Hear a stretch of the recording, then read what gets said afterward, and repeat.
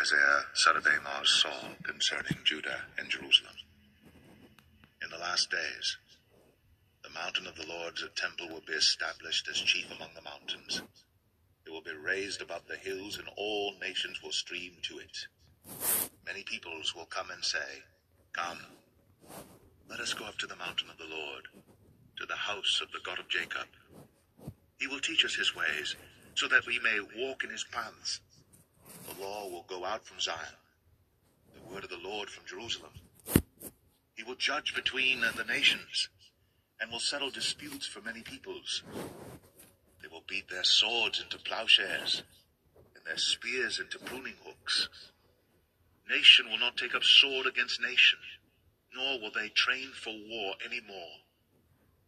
Come, O house of Jacob, let us walk in the light of the Lord.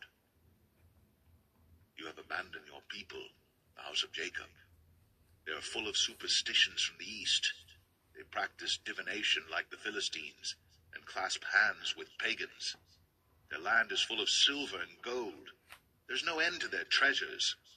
Their land is full of horses. There is no end to their chariots.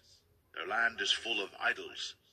They bow down to the work of their hands, to what their fingers have made. So man will be brought low and mankind humbled. Do not forgive them. Go into the rocks, hide in the ground from dread of the Lord and the splendor of his majesty. The eyes of the arrogant man will be humbled, and the pride of men brought low. The Lord alone will be exalted in that day. The Lord Almighty has a day in store for all the proud and lofty, for all that is exalted, and they will be humbled.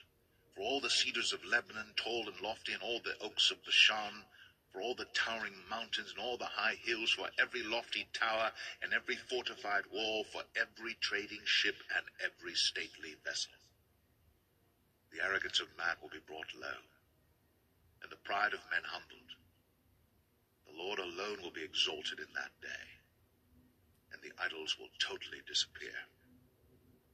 Men will flee to caves in the rocks and to holes in the ground from dread of the Lord and the splendor of his majesty when he rises to shake the earth.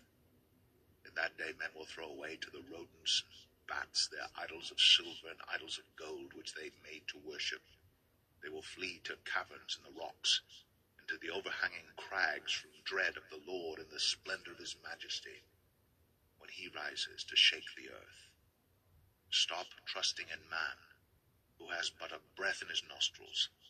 Of what account is he?